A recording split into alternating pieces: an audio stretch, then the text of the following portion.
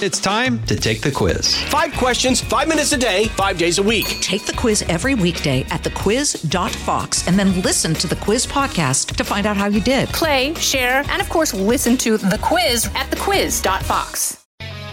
Live from the Fox News radio studios in New York City, fresh off the set of Fox and Friends, it's America's receptive voice, Brian Kilmeade. Thanks so much for listening, everybody. It's the Brian Kilmeade Show, 1-866-408-7669. I got Lieutenant Colonel Alan West at the bottom of the hour, but we have a lot to discuss just between us and, of course, your calls at 1-866-408-7669. We are going to see some fun today. The President of the United States, about 2 o'clock, will pardon a couple of turkeys. So things getting somewhat kept to normal. Yesterday, the First Lady welcomed in the Christmas tree. Senator Perdue has a press rally this morning with Senator Ernst. Everybody in the Republican Party knows how important those two races are. The Republicans have to win one of two. Democrats have to win both. John Ossoff has an event, who is the opponent of Perdue, who lost by about 2 points in the first election. We'll see if he can make up the difference now. He has a big event at 11 o'clock. And the Department of Defense and HHS will brief the media on Operation Warp Speed, which has produced yet another vaccine. Unbelievable. This one with with Oxford and AstraZeneca, with their British companies, but they did it here. So let's go to the big three. Now, with the stories you need to know, it's Brian's Big Three. Number 3. Joe Biden is moving forward with building out his administration, naming 6 new cabinet selections that mark a return to a more traditional approach to governing. That is Biden. Takes shape. His team does anyway. It looks more like the 8 years of Obama. Can we expect the same terrible results? Why I think the Georgia Senate race might hold the key to saving the country. Number 2. The GSA has now ascertained Biden won the election, and they now have $7.5 million in federal resources to officially begin the transition. President Trump has already responded. He says that his legal challenges are still going to continue. And there you go. President greenlights cooperation with the Biden team to a degree while keeping up the fight in court. We'll outline the fight plan and the president's game plan.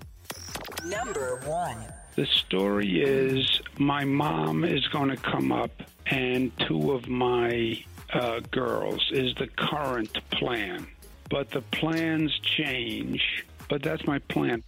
Yeah, really? Thanksgiving. Severe restrictions and shaming for those who want to celebrate the holiday, yet 50 million will travel anyway.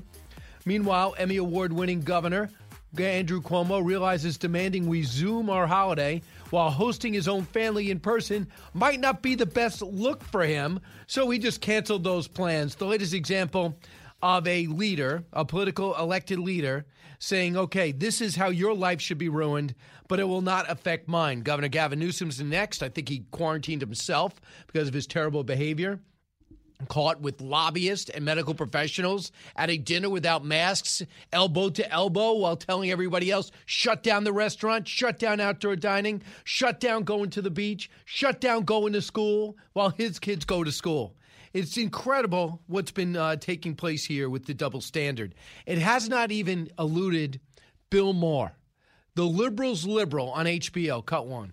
Democrats, who are always preaching wearing the masks, they keep getting caught doing what we're not allowed to do. At the table, there were lobbyists from the California Medical Association. It's like getting faced with Mothers Against Drunk Driving. Drunk. Let's just say he said drunk. It makes no sense. How could you be that cavalier? And you got to tell me there aren't other pictures of Gavin Newsom without a mask on? No one will ever tell me that. As Chris Cuomo walks around, gets reprimanded by his buildings department for not wearing a mask, we see pictures of him smoking a cigar outside, hanging out with other people, not wearing masks, while condemning Donald Trump for not being a better example, while not crediting him for overseeing and implementing Warp Speed that's given us 3 vaccines, the real hope, not the restriction hope, of us getting out of this. I cannot tell you how upset I am that the New York governor, Andrew Cuomo, is actually getting accolades for his behavior. We lead the country and maybe the world for a single city and state with deaths over 31,000. As he says he was ambushed by Europe. No, we were ambushed by Europe. but his actions were hardly perfect, and he doesn't admit to any of it. So now with all these restrictions of no more than 8, and you have to have the windows open, you got to be outside, whatever New York says, you have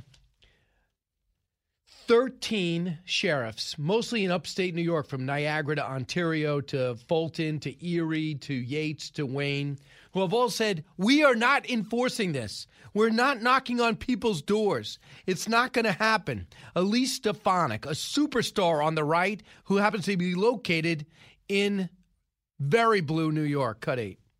It is absolutely infuriating. I am celebrating Thanksgiving with my family. We need to make sure that individuals are making the best decisions for themselves and take public health seriously, but we should absolutely not be celebrating or following Governor Cuomo's edicts that we can't be with family for Thanksgiving. But what's most hypocritical, Trey, is that Governor Cuomo today said he is spending his Thanksgiving with his 89-year-old mom and his daughters who are traveling. So again, it's rules for thee, but they don't apply to me. That is why New Yorkers are so frustrated, and that is why he is the worst governor in America. Because he's arrogant. Meanwhile, a spokesperson for Governor Cuomo suddenly realizing this might be a problem. Quote, given the current circumstances with COVID-19, he will work through Thanksgiving and will not be seeing his family. Don't tell his mom she doesn't know yet. Not funny. We get it. You just think it's okay to tell us. You got to hear some of the things this guy's saying. Real love is going on Zoom. This is a love way of showing your love is not seeing them, some of which have not happened for 8 months. We don't blame him for the virus. We don't blame him for not having the answers because you know why? Japan has a resurgence. Germany is flat on its back. Italy is as bad as it was in the spring. I need to go on even when you look at what Sweden did, saying lock up those vulnerable, let us keep working. They're even being besieged. Shanghai Airport in China, we're told they were so strict and disciplined they beat this thing. They shut down 8,000 people. They just locked in an airport. It shows you how little regard they have for human life. And they tested everybody. In Japan, the foreign minister of China goes to visit, and there's a resurgence in Japan. Let's face it. The vaccine, therapeutics to survive, the vaccine to prevent. That is it. Once again, China poisons the world. America saves the world. And that's what will happen. We oversaw what Oxford and AstraZeneca did. We did Pfizer. We did Moderna, and now we're going to be getting Johnson & Johnson, which is a single shot instead of the one shot, which will be coming, they think, in December. We're going to start getting vaccinations within 2 weeks. But in the meantime, what's going to be left of our country? This governor allowed our city, New York City, to be destroyed. Countless communities to be upended. And businesses to be killed off for good, especially those in catering, especially hotels, especially restaurants. Tom Collucchio is an Independent Restaurant Coalition's founding member and said this about what they're up against as a nation. Cut 9. We're desperate, Chris. We've been hanging on this summer. It was kind of fine if you had some outdoor dining. Even then, we weren't really making it. We're all just kind of hanging on. And right now, in the middle of what is our best quarter, this is where restaurants actually, if they make money for the year, this is where we eke it out, our fourth quarter. And we're being forced to close. And in the spirit of keeping people safe and especially in New York City, we understand that, but it's a hard pill to swallow because we've been decimated. We've been forced to close once before. It's going to happen again. And if we don't get help, 65 to 80% of all independent restaurants across this country will close their doors. Do you hear that? 65 to 85%. At what cost are we supposed to say safe? If we're under 50, there's a 99.4% chance we will survive. And I'm not making you go to a hotel or restaurant. I'm giving it as an option. If the place is empty and the American Medical Association and your doctor has you so scared you don't move, don't blame the restaurant. But don't prevent it from earning a living. So I couldn't believe this stat I want to share with you. Los Angeles County COVID-19 cases tracing. Say this. 7.2% traced to government agencies. If those tested positive, only 3% trace back to bars and restaurants. And what's your reaction to that? Taking away outdoor dining, let alone indoor dining. You can't kill the patient and then go write a book and get an Emmy. Not only in New York, the governor of Oregon says report your neighbor if they have over 10 people while they're looting and destroying cities, and you're defunding the police in your major city. In Oregon, Portland, Oregon. I'm talking about the major city of Portland. At the same time, we're supposed to report that family that might be a little loud down the block because they are doing this thing because seeing each other, even though they've probably all been tested and took all the proper precautions. They just have overstepped entirely. Not overstepping the President of the United States. I thought it was really cool yesterday. It came out in a press release that he told the GSA Administrator, Emily Murphy, do yourself a favor, free up $10 million, allow the transition to begin. In a letter from the GSA Commissioner Emily Murphy to the Biden team, quote, I did not receive any direction to delay my determination. I did, however, receive threats online, by phone, and by mail directed at my safety, my family, my staff, even my pets, in an effort to coerce me into making this transition possible. President Trump says, I want to thank Emily Murphy and GSA for their steadfast dedication and loyalty to our country. She has been harassed, threatened, and abused, and I do not want to see this happen to her. I will continue to fight, and I believe we will prevail. Nevertheless, in the best interest of our country, I'm recommending that Emily and her team do what needs to be done in regards to initial protocols. Mark Meadows said to the Wall Street Journal, we have told certain people to cooperate with the Biden team, but the president really feels like he won. And he's not stopping. But I think he did the absolute responsible thing. Find a way in court. If court doesn't work, do not blame him if COVID-19 communication between administrations doesn't go well, or if a terror attack happens a short time after and they can turn around and say, if I only got my advance notice November 4th instead of November 21st. That's the way it is. Because the president was up big. There's unprecedented mail-in voting through him. And we're still trying to figure out if all the voting was on the up and up. In Pennsylvania, for example, I understand the president's frustration. He lost by, I guess, 60,000. But they just found a whole bunch of ballots without dates or signatures on them. I was always told you make one mistake. The problem with mail-in voting, you make one mistake. Whether it's the envelope or the actual ballot, you're done. You can't just arbitrarily cure them. In Philadelphia, they arbitrarily cured them. The president's team challenged it, but they said it's not enough. We're not going to let this go through court. 1-866-408-7669. I want to take some calls. And what do you think? What are your Thanksgiving plans? Have they been amended? I'm not going to give my details of mine, but I'm having a Thanksgiving. I understand the precautions.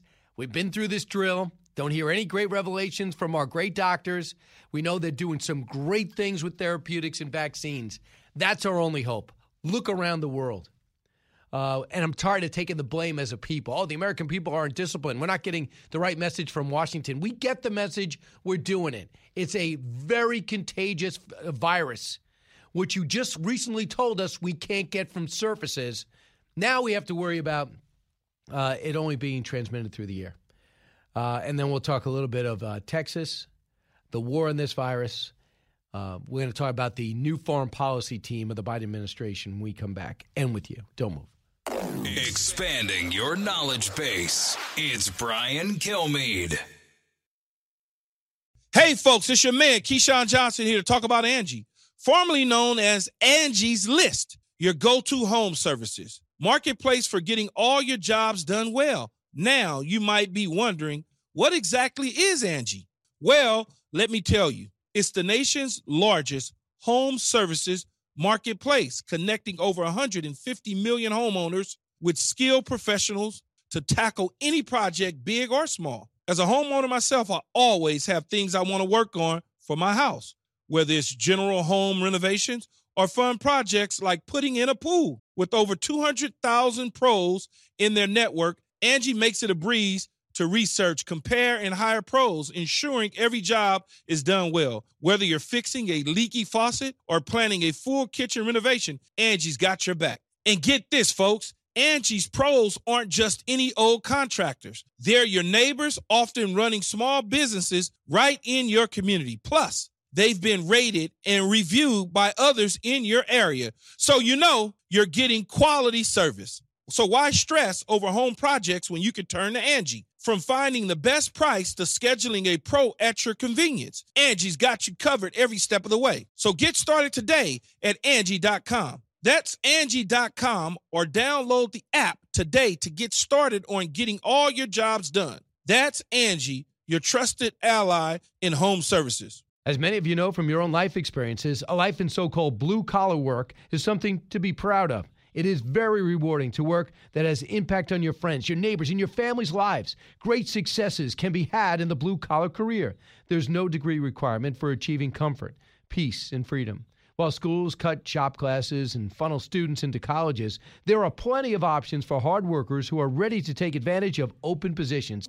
Many young people today assume that college is the only way to achieve success in life. That is not true. Let me introduce you to Ken Rusk. Ken spent his younger years digging ditches and working in construction. He never went to college. Instead, he made goals, planned, and worked hard for 30 years. Now, Ken is a successful entrepreneur with multiple businesses and revenue streams. In his national best-selling book, Blue Collar Cash, Ken shares his insights from over 30 years of working in blue-collar trades as an entrepreneur, mentor, and life coach. Now he's created a guide made specifically for you and your unique situation. This guide will give you or someone you love the tools you need to start designing the life of their dreams. You can achieve your dreams regardless of your educational background or your past. Go to kenrusk.com/path to learn more. That's kenrusk.com/path.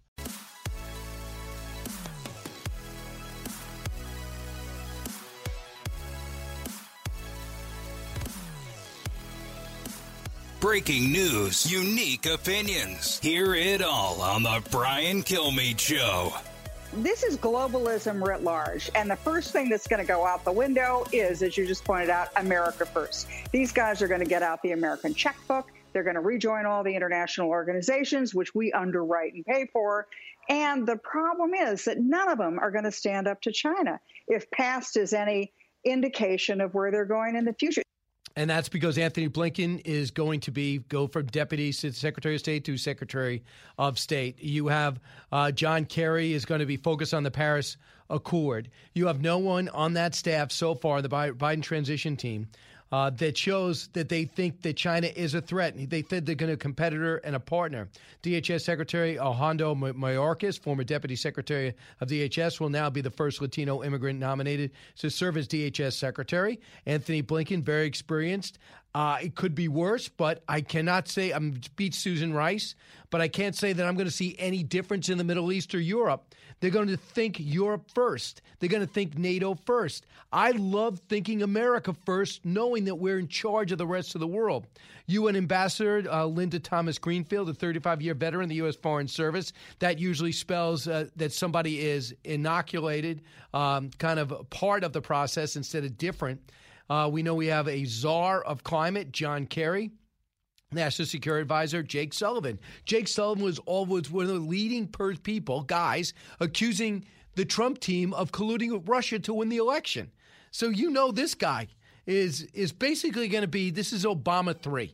He had his first 2 terms. This is a third. I understand election has consequences. I could say that I feel a bit better that Janet Yellen is up for Secretary of Treasury and not, I don't know, AOC or Bernie Sanders or Elizabeth Warren. And I think the markets like that that Janet Yellen will probably get through, and the markets like she's going to be there because they're so nervous that all these left-wing policies are going to be implemented. What did Joe Biden do during the entire campaign? Tell everyone, I promise not to be far left. Did you see anybody on the Trump side or Republican side say, I promise not to be far right? Why are you embarrassed to being with the most vocal element of your party is? Brad, living in Las Vegas, listening on KDWN. Brad.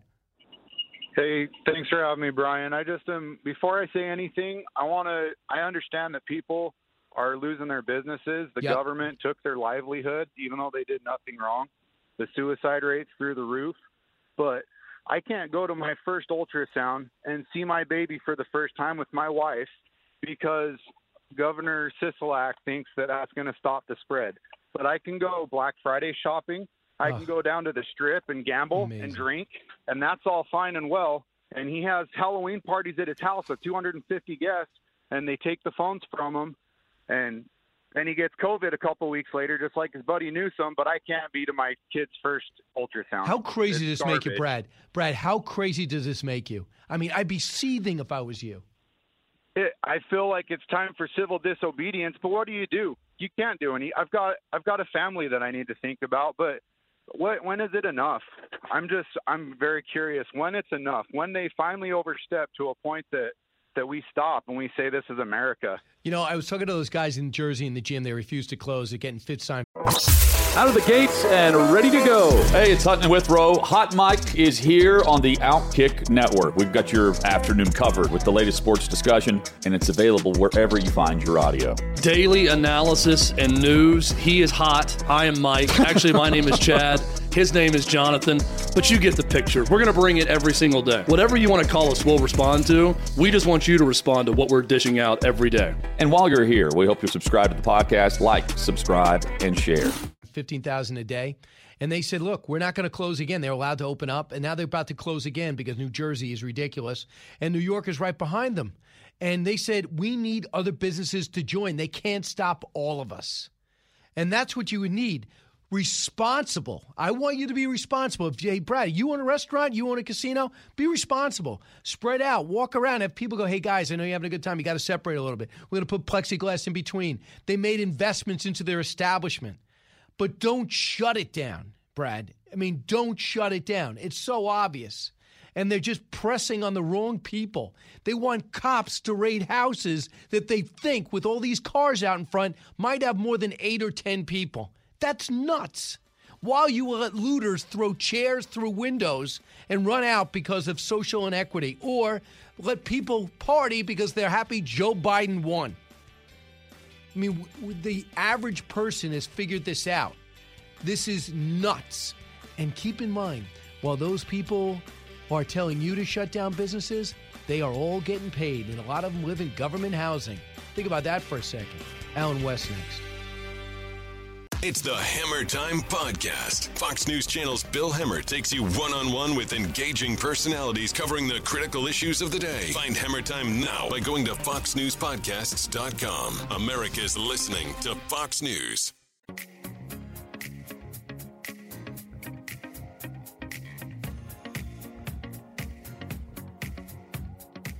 The fastest 3 hours in radio. You're with Brian Kilmeade. You know what love is on Thanksgiving? I love you so much, and I'm so thankful for you that I'm not going to see you. This year, if you love someone, it is smarter and better to stay away. We're going to be alone physically, but we are spiritually together, celebrating in a way that is even deeper. You believe this guy? He's telling us how to love now. I just couldn't write that down fast enough. That's why I was hoping Colonel Alan West would help summarize it for me. He is the chairman of the Republican Party of Texas, senior fellow at the Media Research Center, former congressman from Florida. Lieutenant Colonel, welcome back. It's good to be with you, Brian, and it was good to hear the voice of the Emmy Award-winning governor of New York. What an embarrassment. I mean, what an embarrassment. And now he's telling us what love is. Yeah, well, it's amazing because that's the mentality of totalitarianism. They have to dictate and prescribe every single emotion, every single thought, every single belief and idea that you have. So now the left is defining what love is. And also you had Governor Ralph Northam say the exact same thing, that is an act of love to stay away from your family members for Thanksgiving. But that's the exact same thing opposite thing that we should be doing right now. We should be coming together as family. We should be talking about how we want to, encourage each other and help each other get through this time. And what a better time than Thanksgiving, because the whole history of Thanksgiving came from pilgrims, Christians who were being persecuted in England. And they made it through a harsh time, a harsh winter. And what did they do? They came together to give thanks to God. And now all of a sudden these people are trying to replace themselves and make themselves God, with a little g, of course, and prescribing to us, what we should be giving thanks for and how we should be giving thanks. This is absurd. And this is why, in the end, this leftism, this lurch to the left, is going to be rejected by this country. I hope so. I want you to hear. Now, how about the hypocrisy with Gavin Newsom at a big party with donors at the most elite restaurant maybe in the country? Now, Governor Cuomo's sitting there and tells us what love is. Love is on a Zoom call with somebody you haven't seen in 8 months. Listen to him talk about his plans as he promotes his book. Cut 5. The story is my mom is going to come up, and 2 of my girls is the current plan. But the plans change. But that's my plan. That's his plan. So is it kind of dangerous and selfish? Doesn't he love his mother?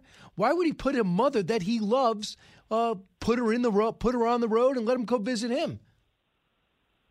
Well, I don't know. I mean, it is just the hypocrisy that you talk about is laughable, being it Gavin Newsom, being it Andrew Cuomo, or anyone else, that they want to – it's a Politburo mentality. And what do I mean by the Politburo?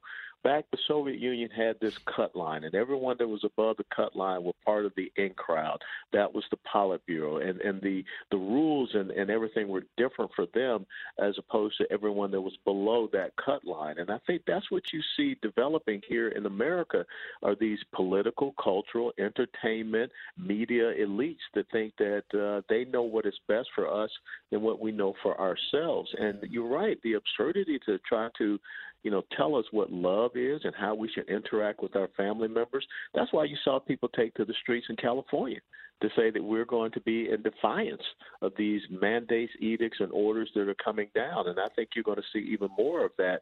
And just wait until this Robert Francis O'Rourke starts talking about a mandatory gun buyback program. That's another thing that's coming around the pike. Well, how is he going to do that? Not in Texas. Well, this is what Joe Biden believes. And if you have read Joe Biden's gun control plan, that's what it is talking about. And that's what Robert Francis O'Rourke is already intonating because he believes that he will be that gun czar because that's what Joe Biden promised him.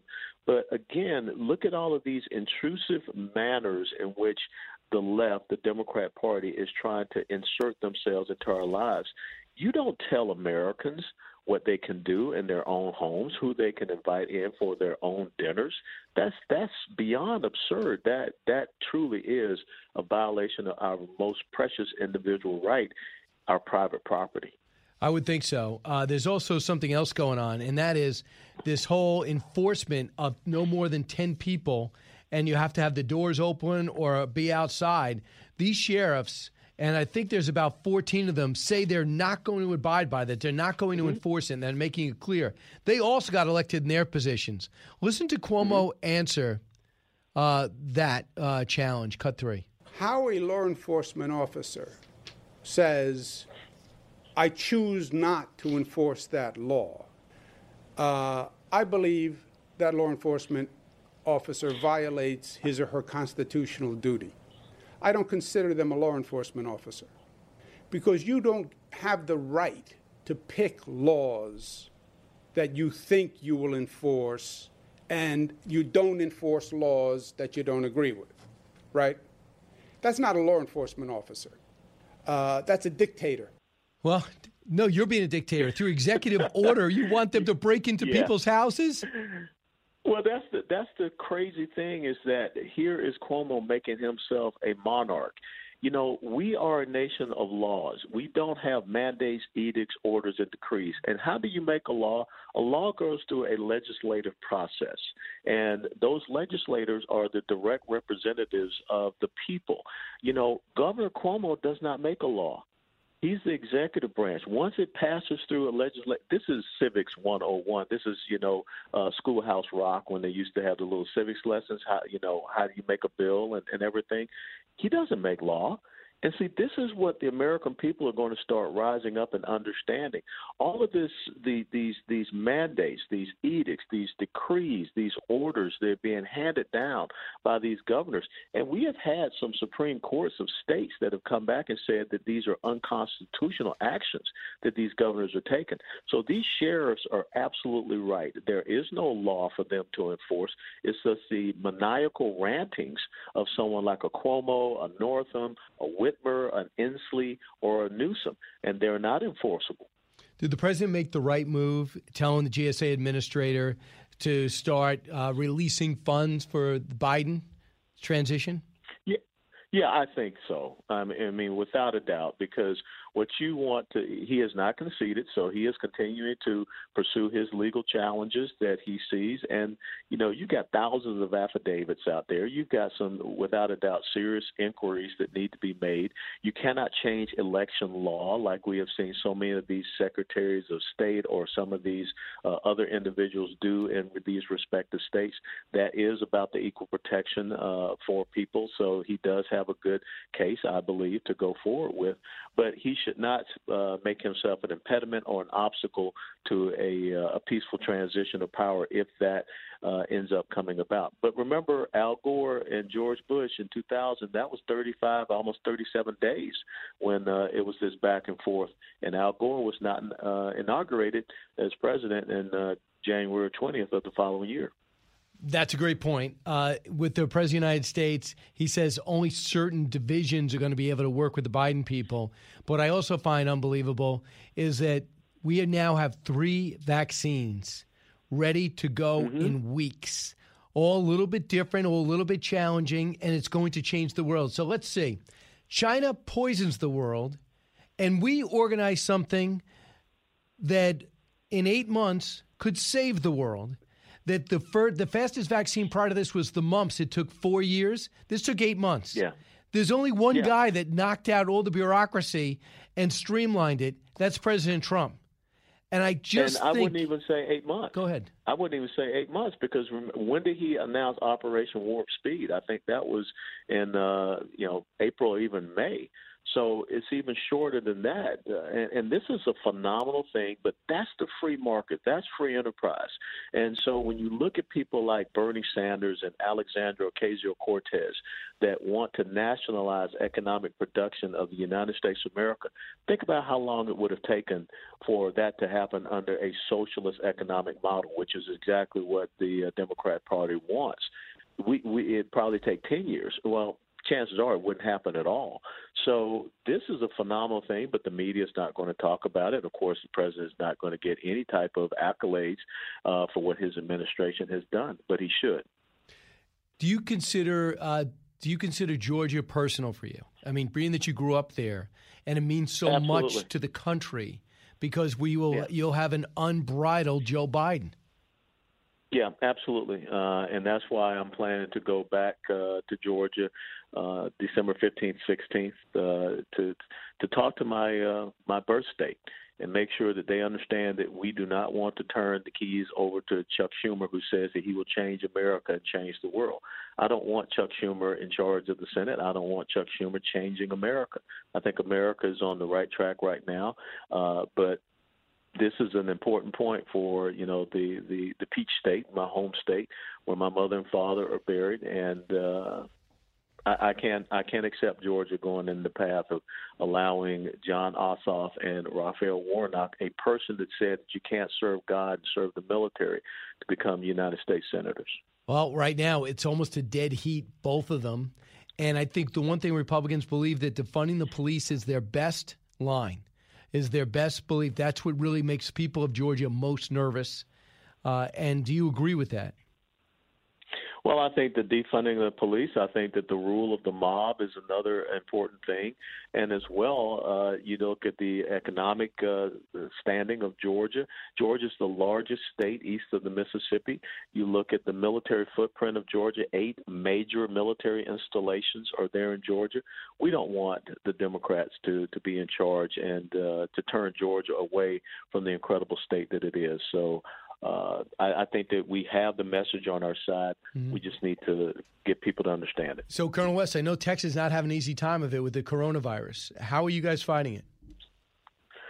Well, I mean, I got to tell you, Brian, I'm sitting here and I don't see anything big deal going on. People are going to – this is a virus, again, that people are going to, contract, get sick with, but it has a 99.96% recovery rate. So I don't see anybody rushing into hospitals here. My daughter is a physician assistant, and I talked to her about it, and she hadn't seen any major uptick. So, again, I think that we're going to be fine here in Texas. I think that the most important thing is individuals need to take responsibility for their health. We know the demographics that are mostly affected by COVID-19. We need to protect those demographics. But we're not going to shut down here in Texas, and we certainly are not going to restrict Thanksgiving. So I understand the National Guard's been deployed to El Paso. You're back in the Guard. To El Paso to provide support with the morgue crisis? Well, this is the issue out there in El Paso. If you're talking about the COVID-19, and we know that there are folks coming across the border that are getting medical care, medical treatment in El Paso, just the same as we saw down in the Rio Grande Valley and Hidalgo County earlier this year. So we need to make sure that we're taking care of Americans first, and not having people coming across the border with this illness and flooding our systems. All right, Colonel Allen West, thanks so much. Have a great Thanksgiving. My pleasure. All the best. Happy Thanksgiving. Same to you. 1-866-408-7669. When we come back, I see you up there. We'll get to some of your calls, give you more information as it unfolds. Nothing slowing down today. We'll see what's going on with these court cases, too. This is the Brian Kilmeade Show. It's Brian Kilmeade. Fox Nation presents podcasts Women of the Bible Speak. I'm Shannon Bream, host of Fox News at Night and author of the new book, Women of the Bible Speak, the wisdom of 16 women and their lessons for today. Subscribe now on Apple Podcasts, Spotify, foxnewspodcast.com, or wherever you download your podcasts. The talk show that's getting you talking. You're with Brian Kilmeade. Oh, no, you should fly. I should fly? Absolutely. I have a quote here from Celine Gallner. She's a member of President-elect Biden's COVID-19 advisory board, and she says, right now we have a fire blazing, and to me, traveling and spending time with people over the holidays is sort of like pouring gasoline on a fire. The problem is not being on the airplane. The problem is what you do off the airplane. The air cabin is very safe. Mm-hmm. The air is completely recirculated every 2 to 3 minutes, and it goes through a hospital-quality filtering system. You layer that with requiring masks, and everyone is facing forward, and so it's been researched very carefully. I love it. That's what you could do. That was Southwest Airlines CEO talking about it's safe to fly. They're not just trying to save their business. If you got sick on an airplane, if everyone's getting sick, you're not flying anymore. So they're at risk. Same thing with, I say, with this vaccine. If you're going to have long-term effects, goodbye Moderna, goodbye Pfizer, goodbye Johnson & Johnson, goodbye AstraZeneca. So the free market is going to press it. I've flown 5 times over the last 3 months. Couldn't have been cleaner, or, by the way, couldn't be more empty. Leanne, listen on WOKV in Jacksonville, Florida. Hey, Leanne. How are you, Brian? Good. How are your Thanksgiving plans altered, or are they? They're not. We're home. The kids are in school, out of school. We'll just be here. My husband's traveling, so he's where he is. Okay. The reason I called in was I was listening to this, looks like just small step-by-step overreach by governors. And I heard about one of them in one of the states banning alcohol sales. Pennsylvania. Yeah. Earlier this year, we took a business trip to Thailand, got stuck there for 2 months. And during that time, they banned alcohol sales on short notice. It was for 10 or 11 days. Then they pushed it out to the end of the month, so 21 days. The interesting thing is Thailand is a third world country. It has a prime minister who was in by force, an ex-general, so a dictatorship. It concerns me that these are the kinds of steps that governors are now saying are acceptable. And so what's next? And the other thing that concerns me is I heard someone who was, I think it was the editor-in-chief or something of The Hill, who said yesterday, so, unless there's widespread fraud, well, my kids say to me now, they're almost 14, pair of twins, and they said, well, cheating a little is okay. We came to this country because, it supposedly was a reputable country with good systems and law-abiding people, but now it's cheat a little, and then your governors act like dictators in third-world countries. I can't argue with you. There is dead people voting in New York. They have a problem right now with dead people on the rolls. There's a congressional seat so competitive in upstate New York. I don't know if you've been there. upstate New York, that they have to go weed out the dead people and then recount again. So that's happened, but it's always happened when you have a nation that has, 280 million people voting. You can't say it's perfect, but we could be a lot better. Look at what Ohio's done. Look at how great Florida has done after going through the ringer a couple of times. And then you see what an embarrassment Pennsylvania and Michigan are. And I think we got to straighten this whole thing out. This is what's good about what President Trump is doing. He's making people own up to the problems. And then when this is done, if he's not able to equal it out, and it doesn't look like he will, this thing is going to be all fixed, hopefully by 2022, and both sides are going to want it fixed. And no more of this mass mail-in ballots. So we'll straighten it out for you so to make sure your trip from Australia ends up paying off for you and your family. It's the Brian Kilmeade Show. If you want to get any of my books, go to briankilmeade.com, order them, I'll sign them, and I'll send them. I could personalize them, too, for the holidays. Keep it here.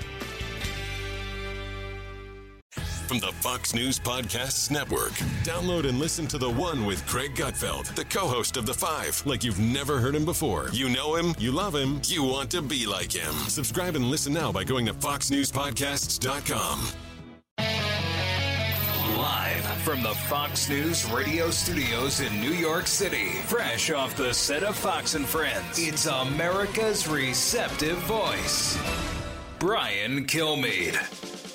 Thanks so much, everyone, from New York, heard around the country, heard around the world. This is the Brian Kilmeade Show. Pete Hegseth has got a brand new book out, Modern Warriors, will talk to us. I got to get his take on what's going on with the foreign policy team and what it looks like with Joe Biden in charge, if in fact he gets the job.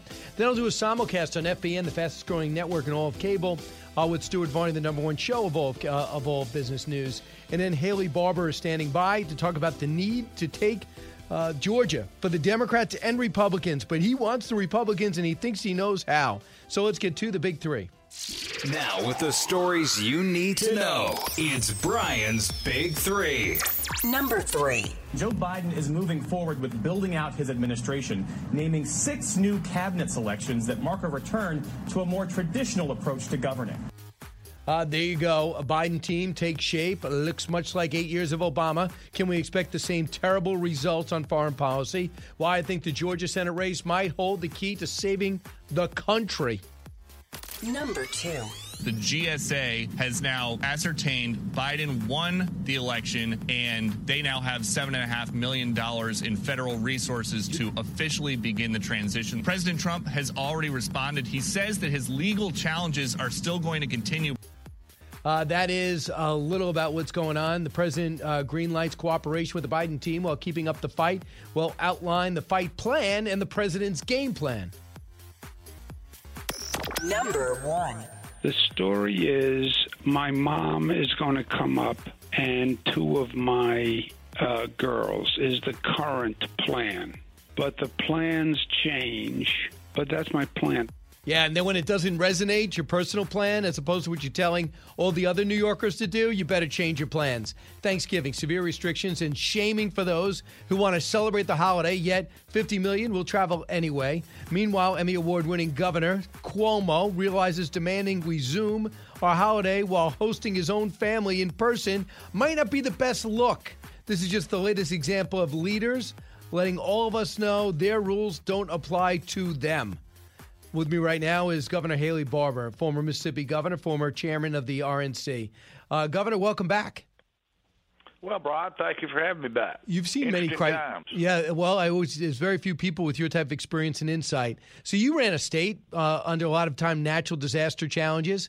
You wanted to have people do the right thing, but I never remember you mandating like this. Would you be mandating people stay home, have only 10 in their house? Makes you people eat outside. I don't think that's your speed. Are you surprised at the dictatorship or these mini dictatorships we're seeing? Well, I'm certainly surprised at the depth of it. I was a governor in the worst natural disaster in American history, Hurricane Katrina. And yes, we had to tell people they could not go into dangerous areas until they were cleared. We had to tell people that they could not start rebuilding until they took away the debris from the storm. That took us 11 months, by the way, and that's 11 months of just including what the government paid for. So it took years, but we didn't tell people that they could not do something that would be easy for them to do. We told them, don't do things that are dangerous. Don't go into these areas.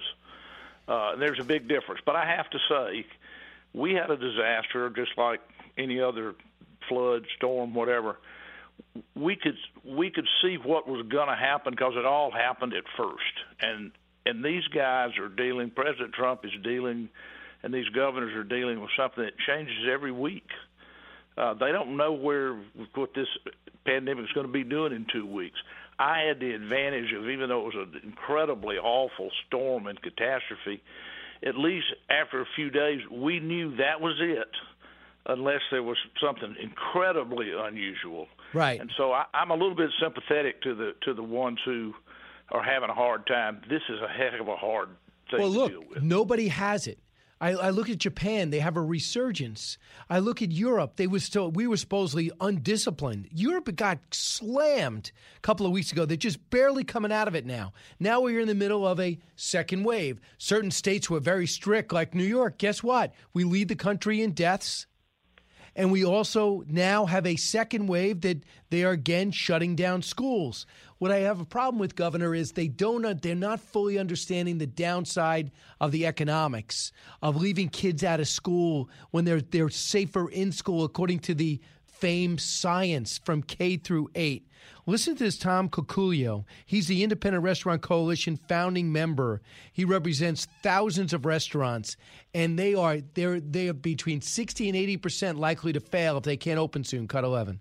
When restaurants, especially when the lights are on, communities are safe, and we stay open late. And if we close, number one, I think the streets are going to get a little more dangerous. Also, commercial real estate is going to take a huge hit. Yeah. So there's a lot of business reasons why. Again, I can appeal to both Democrats and Republicans here. There's a whole lot of good reasons to keep crime down, to support small businesses, the backbone. Again, there are more independent restaurants, over 500,000 independent restaurants in this country, employing 11 million people. If we're not worth saving, who is? If it's your local economy, are you waiting for a federal bailout, or do you want to work with that restaurant to put up the plexiglass and get the tenting and the venting to allow them to stay open, Governor? Well, there's absolutely no question in my mind that we'll look back in a very short number of years and say that the economic damage done to the country was worse than the health care damage, as bad as it is. That's not to dismiss the health care damage. You know, we have 250,000 people die of this disease. But the economic damage is going to be, for the rest of the country, 300 and something million people, really, really something that's going to be hard to deal with. You're back in action. The NRSC announced the Georgia Battleground Fund leadership team. They got Karl Rove is trying to raise some money. Chairman Senator Todd Young of Indiana is trying to save money, because you can't overstate how much is at stake in Georgia. It's the balance of power in the Senate. If Joe Biden becomes president, he has the Senate and the House, even by small margins. Is that why you're helping out? Well, the stakes in Georgia are the highest. I've been doing this 52 years. The highest I've ever seen in a political election, because it's not just about who the two senators from Georgia will be, though that's what the election is.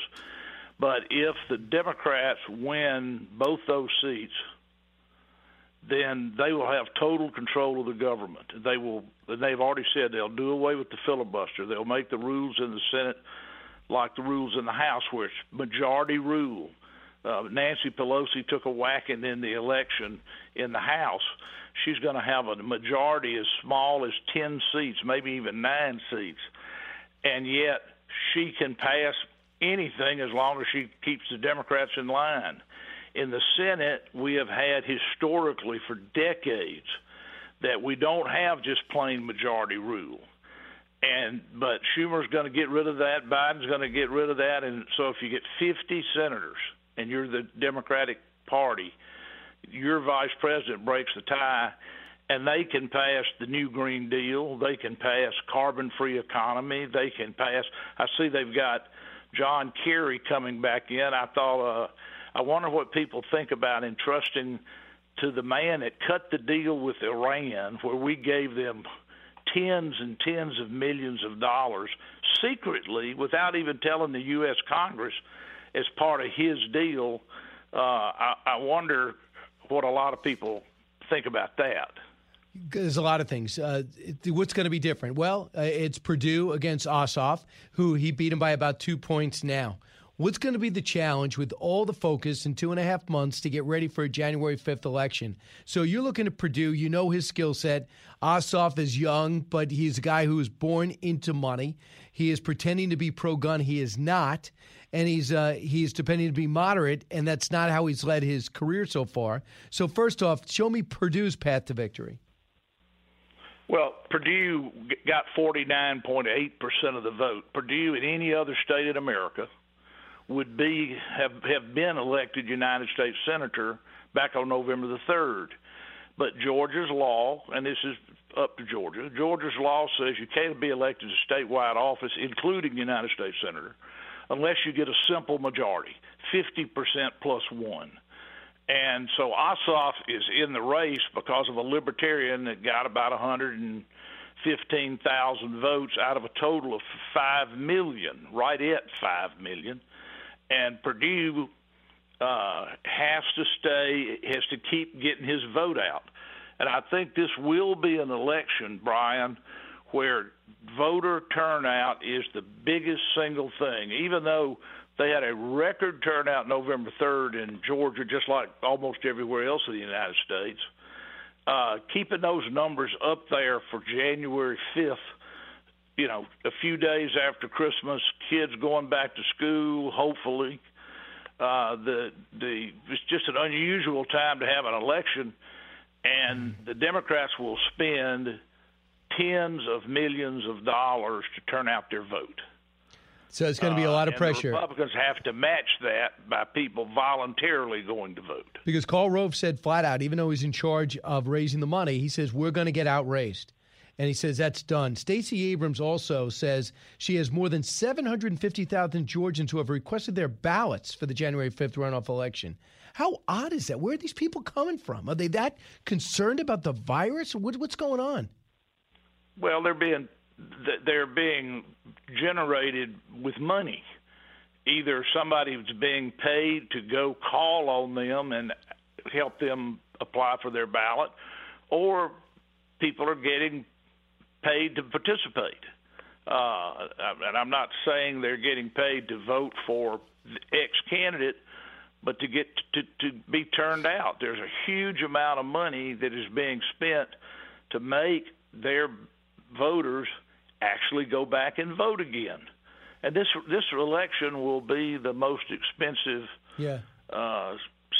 pair of Senate elections in American history. There is no question about that. Look at the next door states where Lindsey Graham, who won by, I don't know, double digits anyway, the Democrats spent $100 million against him, and only about 2% of it came from South Carolina.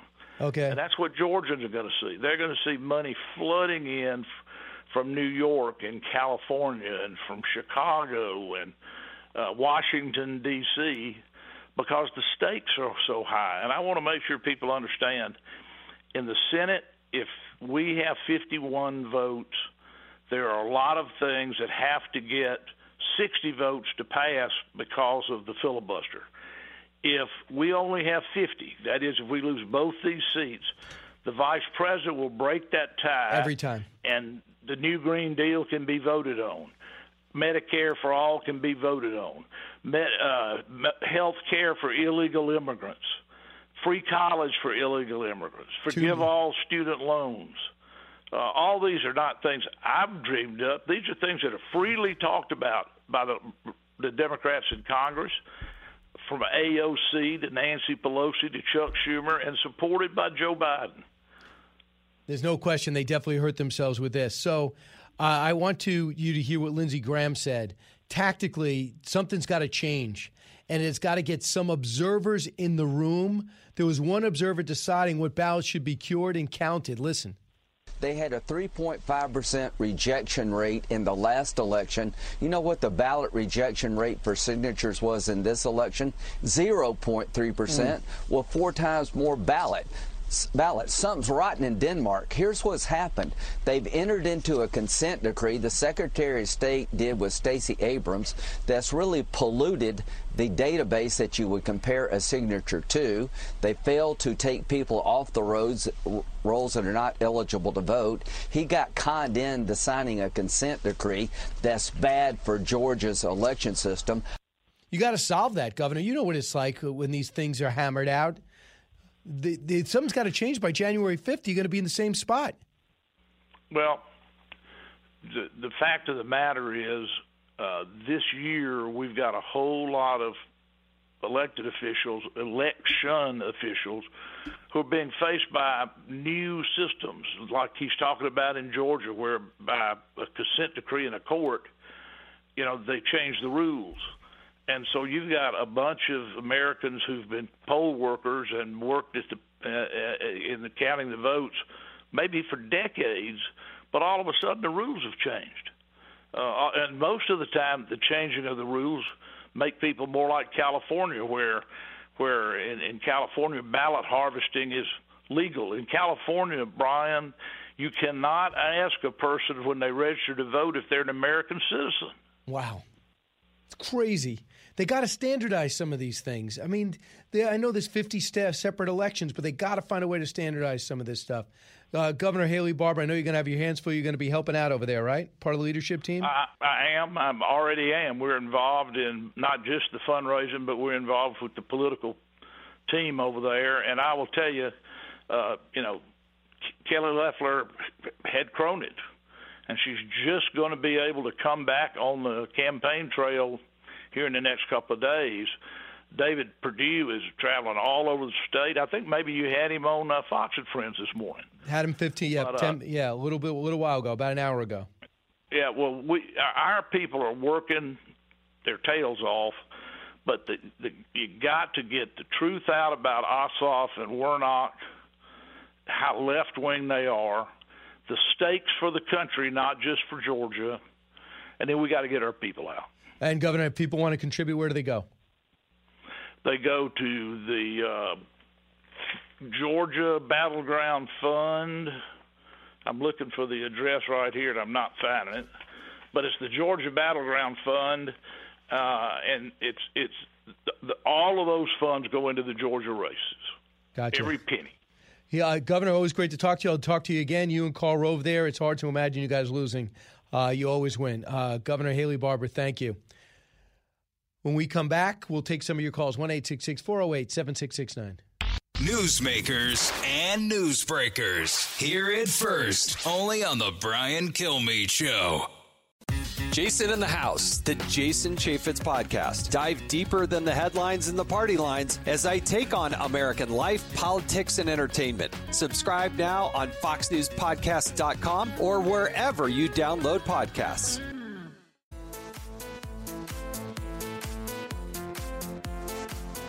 He's so busy, he'll make your head spin. It's Brian Kilmeade.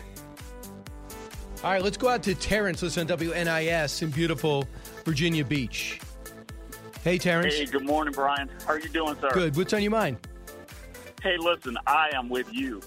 You are sounding the alarm about this mail-in ballot deal, and I'm just feeling nervous from some of the answers that some of these Republicans are giving on that. They keep going back to scare tactics of the AOC Green New Deal thing, get out and vote. Yeah, we all get that.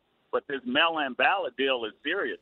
I mean, they gotta start talking in terms of how to resolve that, or it's going to be a long time before Republicans win anything. Terrence, you're so smart. That's why I played that cut from Friday.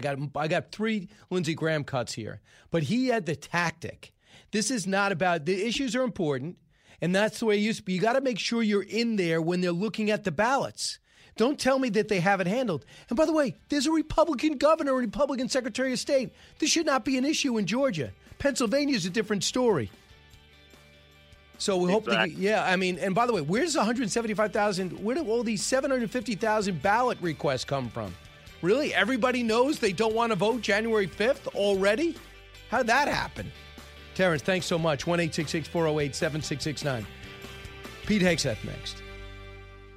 From the Fox News Podcasts Network.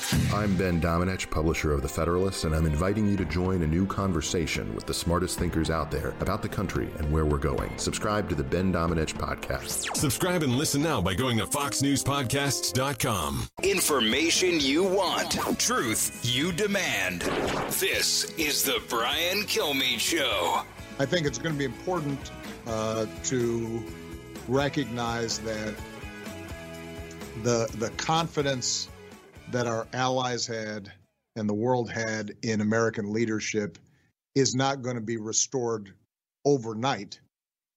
They are going to be greatly relieved and pleased to see people like Tony, at various conferences around the world and returning to the traditional leadership role that the U.S. has played. Tony Blinken is referring to, he's going to be the nominee for Secretary of State if Joe Biden goes ahead and is the next president of the United States. Pete Hegseth remembers that voice, remembers that policy. He's Fox and Friends Weekend co-host, still in the National Guard, author of a new book, Modern Warriors, Real Stories from Real Heroes. Part of this, you could see a lot of this on his series on Fox Nation, which you're watching us now on. Pete, welcome back. Brian, thanks for having me. Appreciate it. What'd you think about Barack Obama? It's going to take a while to restore that prestige with our allies. What allies is he referring to? I don't really know. The ones that were freeloading off of us for a really long time and have not paid for their own collective defense, is it the allies in Beijing who would love to live in a world prior to Donald Trump where they were able to get away with the international double standard and completely exploit it? Or maybe our allies in Iran who really want their deal back so that they aren't surrounded by a new Israeli-Arab coalition that understands how dangerous Iran is? I'm not sure, but they live in that international fantasy land, and it's scary that we're sliding back into that. It is, and I'm getting flashbacks because it's a lot of the same names, Pete. And if you think about it, let's just work our way around the world. I know the president was abrupt and direct, and there was not a lot of subtlety there. I understand it. But he was never going to leave NATO. Instead, they end up with more armor on the border. They end up with more funding. And you know what else happened? When we started saying, hey, guys, you got to start paying for your own defense. I'm looking at your budget. You have enough money. They actually started doing it. They have formed more of a European coalition. They're starting to strategize against any type of Russian threat and Chinese threat. There's nothing wrong with that, correct? It's called tough love. It's called, if you love your country, you will invest in defending it. And they've seen the worst manifestations of globalism in Europe as well. When you open your borders and don't demand allegiance, and then you got your military to pay for your welfare state, you can't actually have a nation that defends itself. Donald Trump gave them a massive dose of that tough love. We'll see if they're ever really able to defend themselves in a serious way. But the world we live in today was shaped by American courage on that continent, 60, 70 years ago, but it shouldn't be defined by that today. Donald Trump reminded that world of that tough truth. But I just don't think it's going to permeate in those parliaments all that much. And Joe Biden, should he become the president, will allow them to slide right into that comfy blanket again, which is a lie to them and the world. So the president yesterday said to the GSA, start releasing some money and allowing some cooperation. Mark Meadows said, we're going to talk to certain agencies about working with the Biden team. But he says the fight goes on. How much gas is left in that fight? We'll see, Brian. We will. I have said, and I'll say it again, after what was done to the president 4 years ago throughout his entire presidency, I am more than willing to wait 2 weeks, 4 weeks, 6 weeks to let every single challenge be played out, not just the ballots and the stopping of the count and the signatures and the mail-in, mail-out ballot controversies. All of those need to be, but also our entire system. And they say there's more to come. If it is to come, it better come fairly soon. But I'm very comfortable living in this gray zone. It appears the White House, for the most part, is. Doing these kind of technical things is fine, but you can still play it out. But we all know the clock is ticking, and more evidence will be needed. Yeah, so it's going to be interesting to see how the president plays this out. I want you to hear what Mark Thiessen said the president should do. He talked to him last week, Cut 29. go and win a victory in Georgia, and do it by looking forward. Say to the people of Georgia, I'm coming back in 4 years. And if the Democrats get control of the Senate, they're going to get rid of the filibuster. They're going to pass all the most radical legislation that they possibly can. They're going to pack the Supreme Court and undo all my judicial nominations. They're going to pack the Senate, make it harder for us to take back the Senate. And so they're going to do stuff that I won't be able to undo in 4 years. I'm going to make this Biden year as a brief interregnum between two Trump terms, but you've got to protect our progress so I can come back and move us forward. How do you like that message? Listen, it's true that those two Senate races are very important. I don't love the Republican tendency the night after the election to immediately jump to the Georgia Senate race as the biggest race we must fight. A lot of the senators, a lot of the politicians going down there doing that didn't lift much of a finger for Donald Trump. And so it feels like a lot of Republicans are using it as a way to pivot away from the national legal battle to that one in Georgia. Fine. I think those seats should be won. I think that's critically important.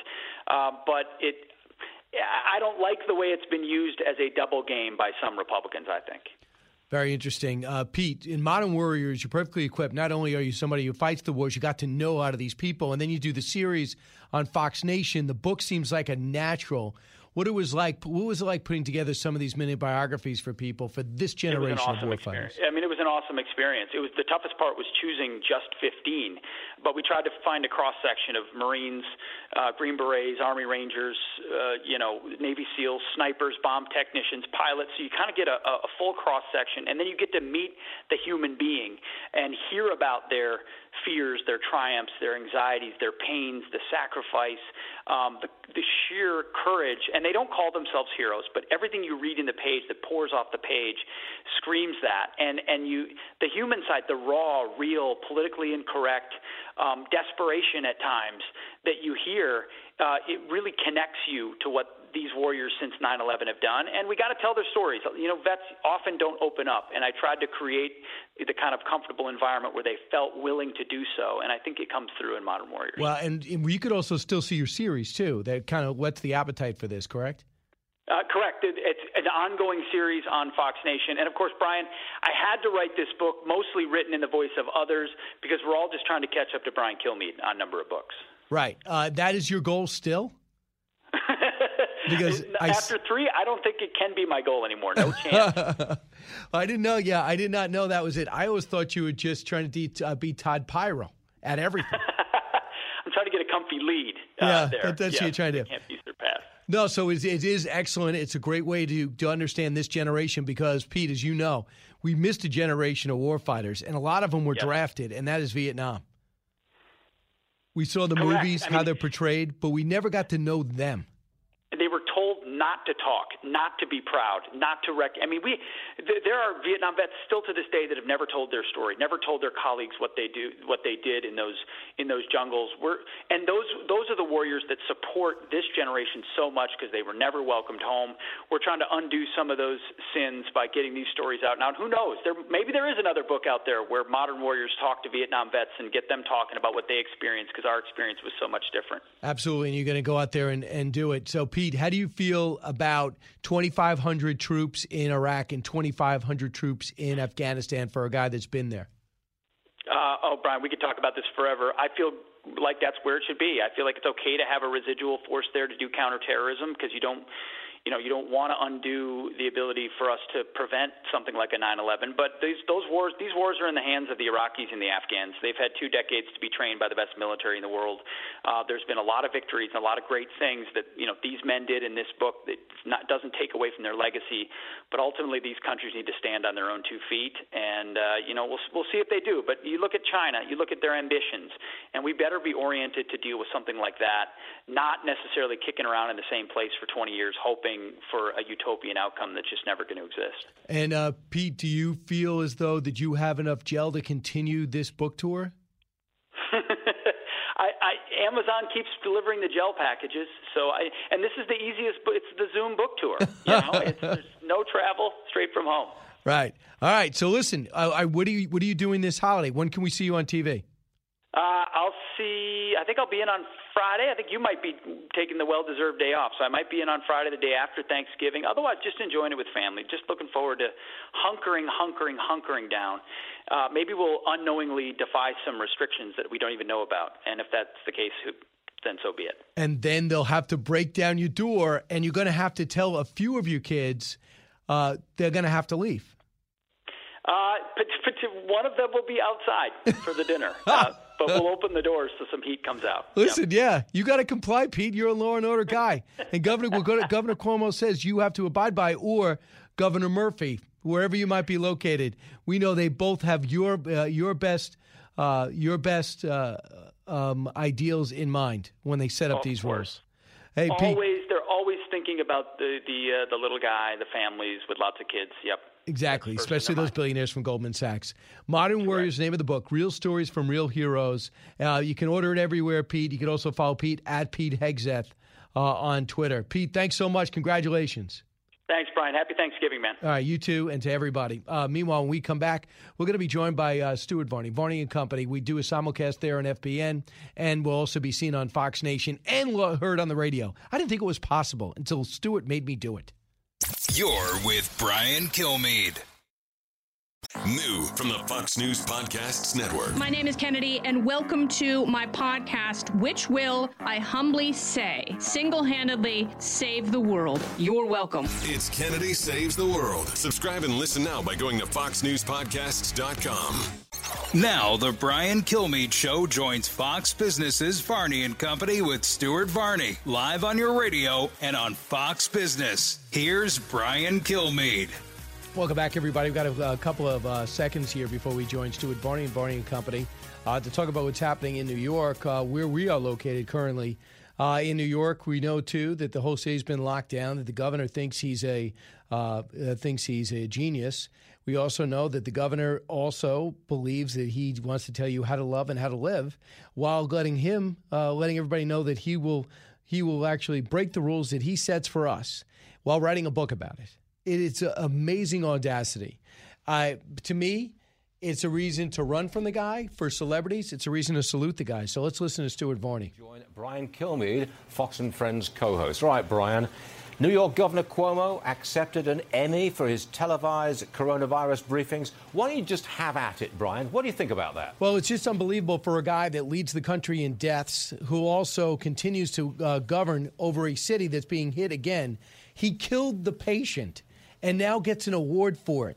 So, yes, did we bend the curve? Yeah, the American people bent the curve first in New York, and then it spread throughout everywhere else, while alienating the other 49 states, by the way. So they were pretty angry at us when it starts hitting them, so we ended up sanctioning each other's to not travel. So in the end, you have a city that is an empty carcass, that even when they opened up and gave an option to open up the restaurants, there were no people there, so they closed up again. So this scientist, remember Follow the Science, said that the best place for kids from K through 8th grade is school. Guess what they did? They shut down school. And guess who didn't tell anybody about it and yelled at reporters for asking? Governor Cuomo. And he gets an Emmy for his presentation. Stuart, you give a lot of speeches. I appreciate a good show and tell. And he's good. He understood what was going on. It was good to see the charts. Communication was fine. But then you realize he was asking himself his own questions at his press conference and had almost no press challenge him ever, while blaming President Trump whenever he could. There's no way this guy deserves an Emmy, nor should he accept it. He should be too embarrassed. But, well, he's not. But did you just see, just a few moments ago, the NYPD, the New York Police Department, said, no, they're not going to listen to Cuomo. They're not going to go and bust up and knock on the door to see how many people you've got for your Thanksgiving dinner. So they, too, are rejecting that kind of oppressive rule-making surrounding Thanksgiving. I mean, it's spreading all over the state. What people should understand, too, who are watching us around the country, is that New York is not New York City. I mean, most of the place is suburban in Long Island, and upstate's very rural. And 14 separate sheriffs in upstate New York have said, we're not enforcing this at all. And the governor said, it's not up to you to be a dictator to decide what laws to enforce. How unbelievable. Can someone give this guy a mirror? You're the dictator. You're signing this. And what if you remember the legislature? What are you doing in elected office? Because he's in your party, you're not going to press up against him and say, this is too much. My people are rebelling. They're going to come down on Staten Island. I understand it's bad. They're setting up 10 hospitals, but people understand what has to be done. If they don't, they'll pay the price. If they know there's somebody at risk, they understand how to take precautions. If not, you have to let people work through this because you are killing the country. Yes, thank you. We've just got time for this. I want you to listen to the celebrities lining up to congratulate Governor Cuomo on getting his Emmy. Watch this, please. Congratulations, Andrew, on your much-deserved Founders Award. Governor Andrew Cuomo, you are the man. I was trying to think of something that I could say to you that would be funny, and so I called your brother Chris, who could not understand why you were getting an Emmy since he's the one on television. In the darkest stage of the pandemic, your daily briefings live from New York gave us hope, gave us clarity, gave us the truth, and gave us something that we were not getting from Washington: leadership. Would you like to comment on that? A couple of things. The one you cut out was Billy Joel, who had to read his speech, but Billy Joel has never done anything wrong, so I can't go against that. Billy Crystal's out in California, used to be in Long Beach, Long Island, so he left, so what does he know? That is an opportunity to say, I didn't vote for Trump. And that was the longest Robert De Niro has spoken lately in public without cursing, whether because of his limo service, got confused in a court case he was released from, or when he was on the stage accepting a Lifetime Achievement Award while using expletives to describe President Trump. So to me, more Hollywood celebrities saluting Governor Cuomo is just a way to slap back at Governor Cuomo. Keep in mind, too, he is so rich. De Niro doesn't feel this, even though his restaurants are hurting. He doesn't feel this. He's not one of the thousands who were told, go do something else for a living. Not even on Broadway, where those actors were told, stay home until June. Till June. He's also not one of those people on the subways being afraid to be thrown in front of an oncoming train. That's another thing, because they've unleashed all the mentally ill patients and homeless on people, the few people left that have to work and live here. So I couldn't see a guy less worthy, I should say, to get an Emmy than Governor Cuomo, who was forced not to have Thanksgiving with his mom because he told us not to, and he got caught. That. Yeah, really. Brian, I got to go. Thanks for being with us, and I hope you have a great Thanksgiving. You too. I'll see you soon, Stuart. You got you listen on WJAG in Nebraska. Hey, you. Yes. You cannot expect to have faith in the election when some of the states don't have any standards, or it's not a uniform standard for the national election. Yes, it's fine for state by state, but it's not in a national election. I think it's got to be looked at. You're 100% right. We want every state to feel comfortable doing their own thing. Makes us unhackable as a country. I understand it. But there's got to be some things we can do. And that's the one great thing the president's doing now by highlighting state by state the issues. Even if you don't agree or a judge says there's not enough votes there to matter, he's highlighting it for next time. Because who else is going to want to pour money into a contest that is not going to come out with the voters' will? And that's why I think we're going to have to look at all this. And the mail-in balloting has to go out. As soon as those vaccines start going into arms, those mail-in ballots go back to human proportions. That will solve a lot of it. And believe me, I think there's going to be a lot of Republicans who are going to volunteer to be election watchers, to be ballot watchers, and demand to go inside. And there'll be triggers.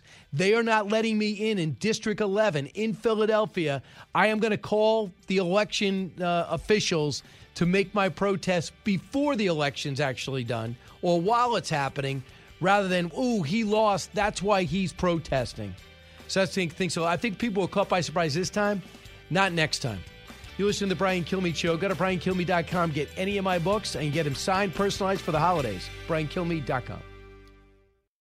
Living the Bream is a podcast hosted by Fox News Channel's Shannon Bream, sharing inspirational stories, personal anecdotes, and an insider's perspective on actions and rulings from the High Court. Subscribe and listen now by going to FoxNewsPodcasts.com. America's listening to Fox News. From the Fox News radio studios in New York City, giving you opinions and facts with a positive approach. It's Brian Kilmeade. Thanks so much for listening, everybody. It's the Brian Kilmeade Show. Heard around the country, but coming from New York City and also taken in from around the world. Andy McCarthy will be with us, and he'll be unwinding what the current administration and the Trump campaign is trying to do before giving up the ship and the hope of winning the 2020 election. They did do a great thing, I think, yesterday, and just said to the GSA, listen, cooperate, provide the funding, provide the information, let them set up the office on the transition. I'm still going to fight it here, but I do not want to be blamed should something happen with the COVID virus in communications and some type of terror attack or some type of military challenge and say, well, Biden will be quick to say, if Trump only told me what was going on, I wouldn't be able to handle it. We'll discuss that. We have some good news, some normalcy. Corn and cob, that is not their birth name, but the name humans gave turkeys. These two turkeys will be pardoned in 3 hours. Don't say a word. They think they're going to be slaughtered. But at the last minute, Trump's going to save the day. But, of course, Joe Biden will get all the credit. So let's get to the big three. Now, with the stories you need to know, it's Brian's Big Three. Number 3. Joe Biden is moving forward with building out his administration, naming 6 new cabinet selections that mark a return to a more traditional approach to governing. Joe Biden team takes shape. Looks much like 8 years of President Obama, at least foreign policy-wise. Can we expect the same terrible results? Why the Georgia Senate race might hold the key to saving the nation. Number 2. The GSA has now ascertained Biden won the election, and they now have $7.5 million in federal resources to officially begin the transition. President Trump has already responded. He says that his legal challenges are still going to continue. President Trump greenlights cooperation with the Biden team while keeping up the fight. Will outline his plan and the president's how the president sees it playing out. Number 1. The story is my mom is going to come up and 2 of my girls is the current plan. But the plans change. But that's my plan. Really? Governor Cuomo, slow down a little with your story. It's a great story. It's the Thanksgiving we all want. Too bad you told us not to have it. Severe restrictions and shaming for those who want to celebrate their holiday. Yet 50 million will travel anyway. Take that. Meanwhile, Emmy Award-winning Governor Cuomo realizes demanding we Zoom our holiday while he hosts his mom and his daughters might not be the best look. So he has since backtracked. With me right now, Andy McCarthy, along with Governor Cuomo's grandmother, will also not be allowed to have Thanksgiving with Governor Cuomo. Andy, welcome back. Brian, Cuomo is just yet another person who doesn't invite me to Thanksgiving. Right. I don't know what it is. It would have been a trap. What am I doing wrong? Invite a lawyer, an attorney, and then he gets him. How long can they keep up with these oppressive rules and regulations? I mean, 6 weeks to bend the curve, or was it 3 weeks? And now it's 8 months. Yeah. And I'm just watching L.A. is shutting down outdoor dining, so restaurants are totally pure takeout again. That's where we're heading. I saw that the governor of Pennsylvania said, don't buy alcohol tomorrow. What's going on here? He must have had too much alcohol yesterday. Yeah. How does he do this? Well, the thing is, Brian, and I think we're going to say the same thing we said when we first started discussing this, which is there's the law and there's politics, right? And the fact is, when you're going to have these kind of suffocating regulations that affect everybody, it's a simple fact that there simply aren't enough enforcement resources. If you took all the police organizations and all the prosecutors in the country, you couldn't conceivably enforce all this stuff. So I've always thought that it's much better and it's a more prudent approach to get political buy-in from people so that you make sure that what you're asking them to do is modest enough that they'll, see the reason for it and go along with it. And that if you try to threaten people with a bunch of these regulations that as a practical matter, you number one, you can't possibly enforce. And number two, you enforce arbitrarily and capriciously. So it's okay to go out and protest for social justice, or when Biden wins an election, that's cool, but you can't have grandma over for Thanksgiving. That's the kind of stuff that makes people crazy, nuts. And it's the reason that this stuff is, legally I could make an argument all day that, look, under certain provisions of state law, if they want to say you can't have more than 10 people in your home for Thanksgiving, they can do that. It's in the law. But that's a much different issue than whether people think this is legitimate or not. So here is Andrew Cuomo, because he's getting blowback from at least 12, maybe 14 sheriffs in upstate New York. And I think the NYPD, too, they're not going to go into homes and make sure there's only 10 people there and they're all somehow in the same bubble or been tested. So listen to his reaction to the sheriff saying, we're not doing this. Cut 3. How a law enforcement officer says, I choose not to enforce that law, I believe that law enforcement officer violates his or her constitutional duty. I don't consider them a law enforcement officer because you don't have the right to pick laws that you think you will enforce, and you don't enforce laws that you don't agree with, right? That's not a law enforcement officer. That's a dictator. Really?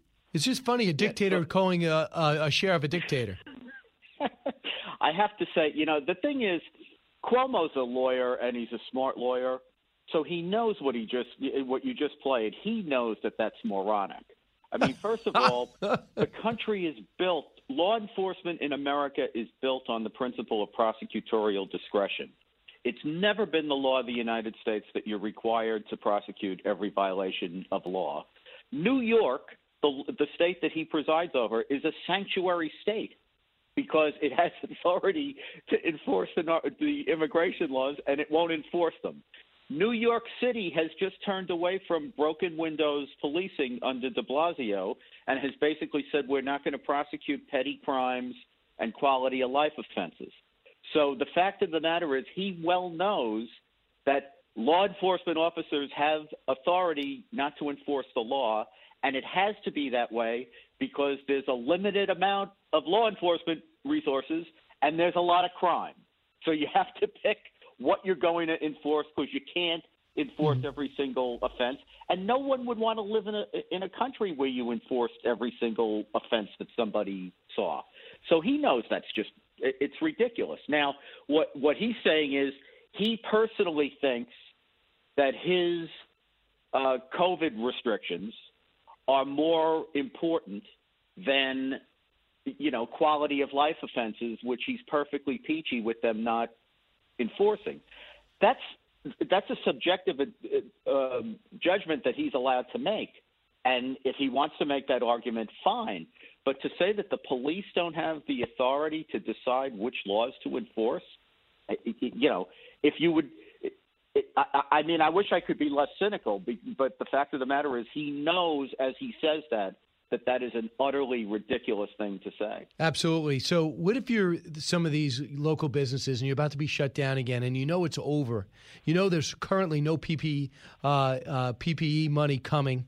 And you can't stay open. If they shut you down again, you can't stay open. And what if you're looking around to your other business and say, you own a health club. You don't want to shut down? No. You own a restaurant. You don't want to shut down? No. You have a dry cleaner. What if they bound it together and Main Street America says no?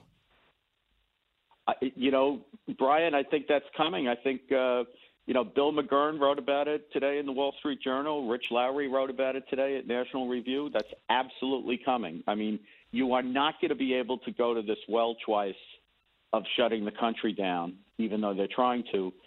And in particular, you can't go to the well when you're obviously not honest about it. I mean, when these people say that, we have to do these things, and then they allow these gigantic they not only allow these gigantic demonstrations to take place, they participate in them.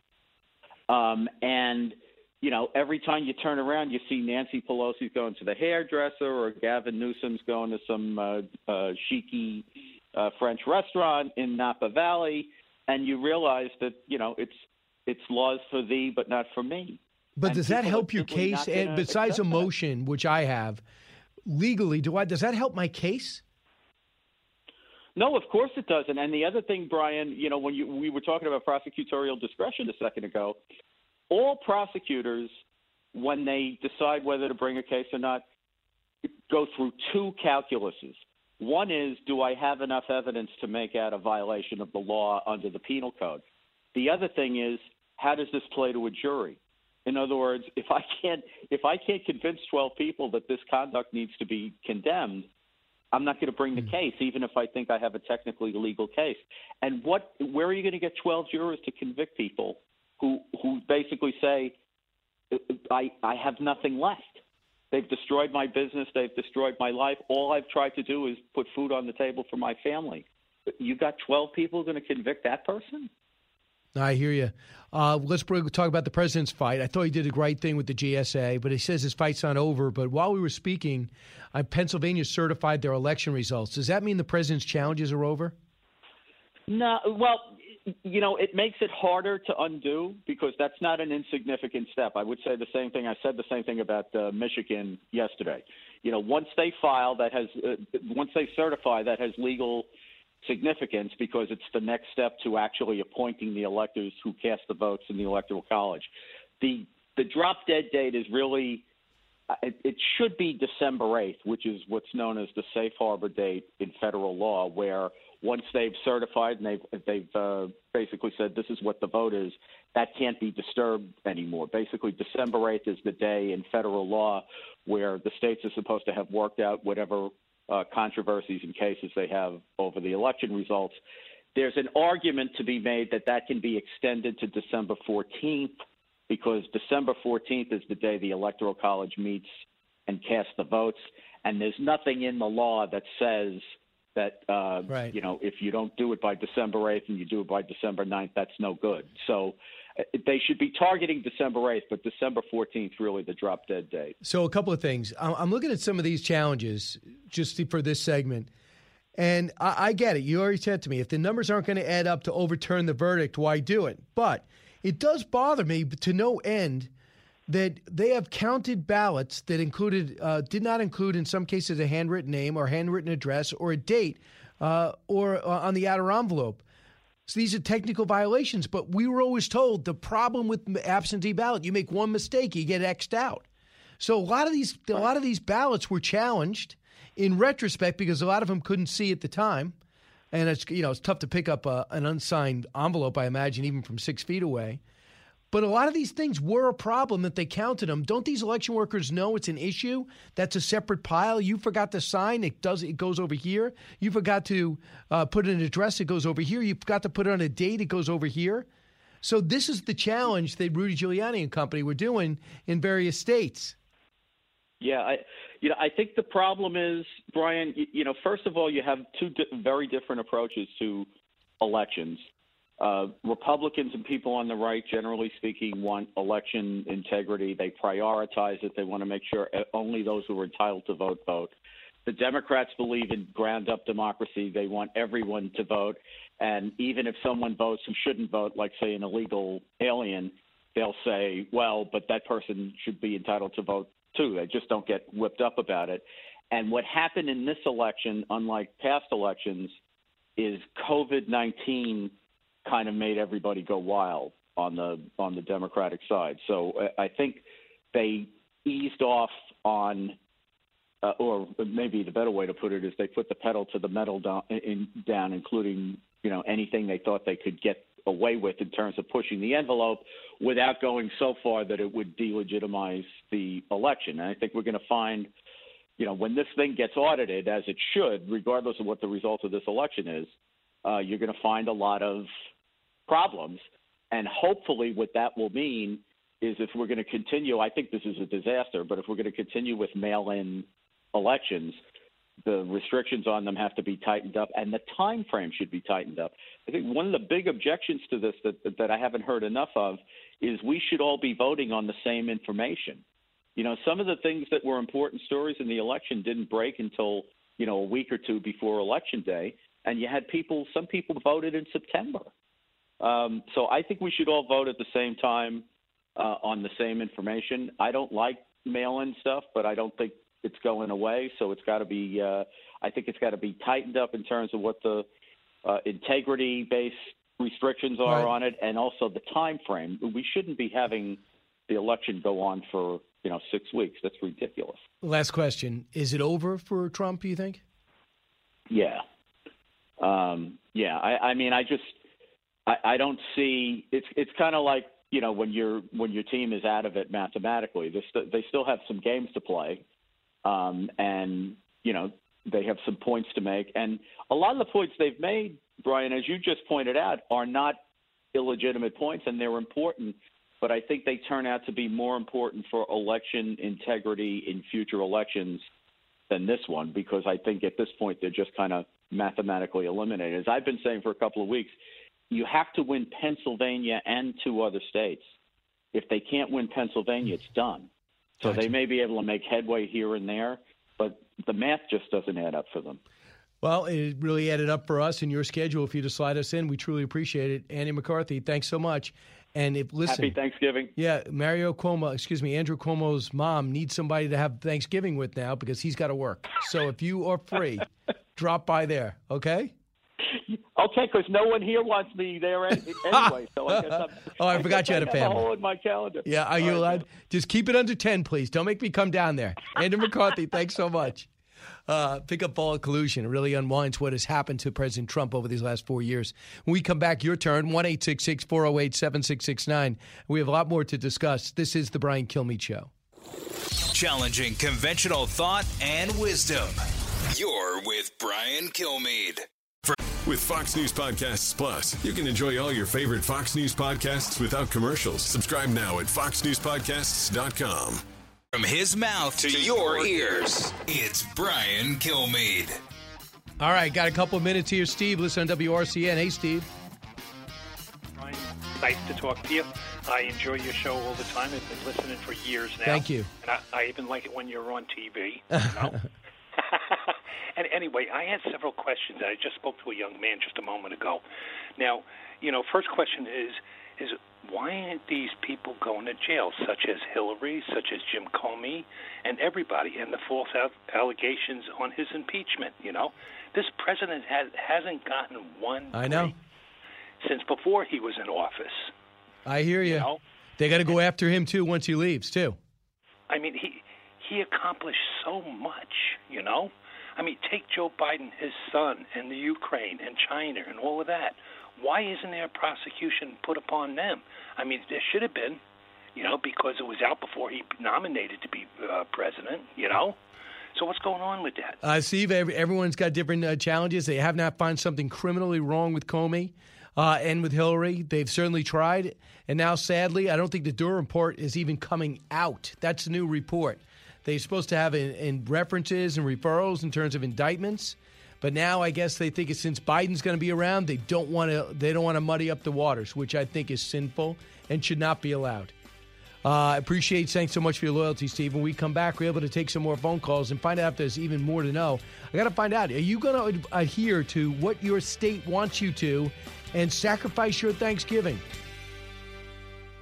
From the Fox News Podcasts Network, download and listen to The Untold Story with Martha McCallum. The host of The Story on Fox News Channel sits down with major newsmakers each week to get their untold story. Subscribe and listen now by going to foxnewspodcasts.com. A talk show that's real. This is the Brian Kilmeade Show. I wish I could say that my daily COVID presentations were well choreographed, scripted, rehearsed, or reflected any of the talents that you advance. They didn't. They offered only one thing: authentic truth and stability. But sometimes that's enough.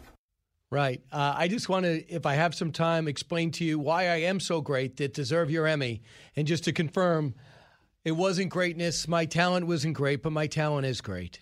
Warren, listen on WDBO in Orlando. Hey, Warren. Hello. What's on your mind, Warren? Yeah, I don't understand why you're knocking Cuomo. He did a better job than Trump doing. In what way? In what way? In the ways he's trying to keep everybody in New York City safe. Oh, how's Everybody that going? How's that going? I guess you haven't been pushed on the tracks lately. No. New York City is a war zone. Okay, but Brian, where are you working at right now? New York City. Okay, then. I take the subway and the train. It is ridiculous. I was on the train Friday at 5 o'clock. Nobody was on there. He destroyed a city. People worried. And worried, Brian. Guess why they're worried? They're not working. So they're hiding. They're $3 billion in debt. That is not effective leadership. They kept the kids out of school when it's safer to be in school because teachers' unions, he allows them to run this city and to run the state. You have to see the frustration in upstate New York where I just was. This guy does not deserve an Emmy, Warren. You can't kill the patient and get a trophy. Sal, listening on the Fox News Radio app in Charlotte, North Carolina. Sal.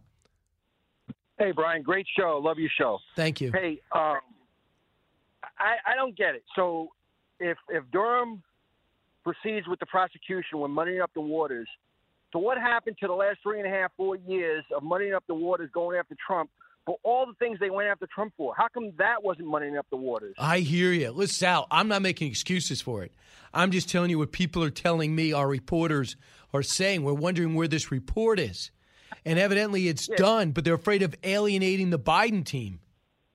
Yeah, so if justice is blind, right? Like, I understand, through Clinton, we went through all these House hearings. Through Obama, we went all these House and Senate hearings, right? But that was within the Congress, right? They set the dogs after Trump with the prosecution, with the prosecution and then the impeachment, right? So I think our Constitution and our country can handle it if you're presenting the truth, right? Let the voters decide. Let the citizens decide what's going on by seeing what unfolds. Don't bury it under a rug. I mean, you're taking the job to do it. Do the job. Let us think about the outcome and the results of the outcome. Hey, Sal, we paid for it. This guy's flying to Italy. He's going to England. He's going to Australia, meeting with people. And now he goes, I don't think I'm going to give out the report. Are you kidding? It's unbelievable. And talk about frustration. 74 million people voted for Trump, right? Maybe we don't like his rhetoric, but we like his results, right? We like his results. You got to appease us, too, not by putting them in, but clearing the water so that we can support the next president that shows up. I mean, Sal, can you imagine how effective, Sal, he would have been if there was not this Russia thing hanging over him? They got rid of K.T. McFarland and Michael Flynn before he even took office. He was there a week. Next thing you know, they're launching all these investigations. Hillary Clinton is on the outside saying the Russians put him in office. The FBI is investigating him without telling him, denying it. And next thing you know, they launched the Mueller report. 2 months later, they launched the impeachment. Look, he could have been a lot smoother. He could have done the research and more background checks on the people he hired, like Paul Manafort. But in the end, he totally got a raw deal and still was able to accomplish a lot. That's why I think he's coming back in 4 years. Julio, you listen on WIBX. Yes, good morning, Brian. Hey. So I was going to say the whole idea was to try to flatten the curve with the COVID thing. And if you look at Governor Cuomo's map, it looks like the Matterhorn. It's a great big spiked mountain. He didn't flatten any curve. And he's got a book out telling everyone how he did it. How great he did it. Yeah, excellent, yeah. Isn't it maddening that this is happening? I mean, and the fact is he was going to take his 89-year-old mom travel up to go see him, where his wait staff, who knows where they've been, can, I guess, make dinner for him and government afforded housing while he sits there with his kids, who know where his kids were. But we have to sacrifice, and he's going to tell us what love is? I mean, it's unbelievable. Right, yeah. And while Robert De Niro kisses his butt? There's reality, and then there's propaganda. And what we're struggling in our country now is we're getting propaganda. What are you doing for Thanksgiving, or what have you changed about your Thanksgiving? Well, what we've changed is that I live like in the Mohawk Valley. My son lives out in New Hampshire, so we won't be able to either have him come over or go visit him. And otherwise, that's the main thing. I got 2 other kids, but they live nearby, so they'd be able to come over for Thanksgiving dinner. Still doing that? Yeah, we're under 10 quantity in case somebody peeks through the window. Don't worry, they're not breaking down your door. Your sheriffs won't have it. Thanks so much. Dawn is in Texas. Hey, Dawn. Hey, greetings from Wichita Falls. I'm so excited to get to talk to you. I've been to Wichita Falls. I did a book signing there. I know, and I didn't get to go see you, but I'm sorry.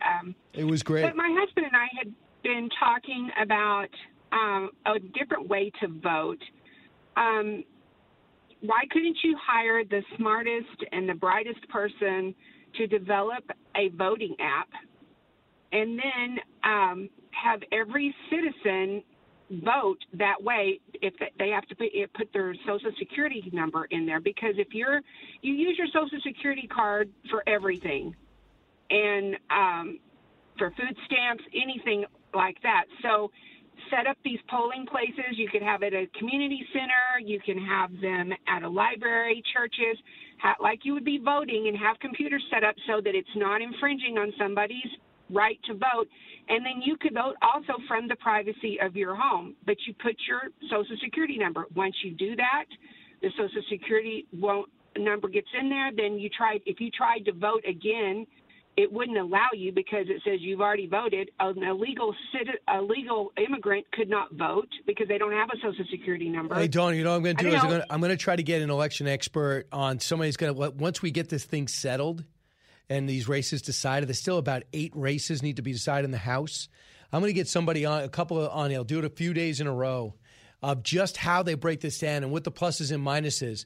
I actually think simplifying and make it even easier rather than having electronics involved, because people tend, sadly, not to trust that. You see what's happening with these other voting systems, the Dominion system. They say, well, you changed it. No, I didn't change it. How do you prove someone didn't change it? So I think we got to look into somebody who does this for a living, and I think bipartisan way, we got to get this right, because this is embarrassing. This is another thing the president's doing well. By pressing on Michigan, by pressing on Pennsylvania, Georgia, and Wisconsin, he's saying this doesn't, and Arizona. He's saying, what are you doing? How did you do that? When are you reporting? Why is this not on time? How has this vote changed? Who are those vans that pulled up that said they were food trucks in Detroit and ended up being ballot trucks, as witnessed by 3 people with affidavits? So we got to get past all this stuff that is really archaic, really 19th century problems. And we got to get into the 21st century. Mike, listen on WHIO. Hey, Mike. Hi, Brian. Thanks for taking my call. No problem. Brian, what about COVID survivors? No one in the media is talking about the natural antibodies that they have. They're all only talking about the vaccine. Right. We got to get the plasma. I got a text message the other day. If you've had this before, we need your plasma. We don't really hear much about the plasma treatment anymore. We don't hear that, and we don't hear that a COVID survivor doesn't need, potentially, the vaccine. That's true, although they say it only lasts 8 months. So the vaccine lasts about a year. The antibodies, we think, last about 8 months. But, obviously, it's brand new. But listen, we're going to say it's going to be a huge lift to the economy within 2 weeks when we start seeing video of healthcare workers and first responders getting these shots, and then seniors 65 and up getting these shots, and then we're going to be seeing military jets or cargo planes flying out with 3 different types of vaccines. It's going to be a big lift to the country, and I just saw that the stock market went over 30,000 for the first time in history. So there are some reasons for hope.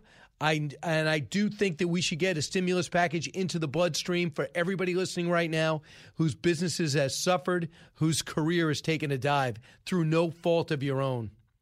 John, WNIS, Virginia Beach. John.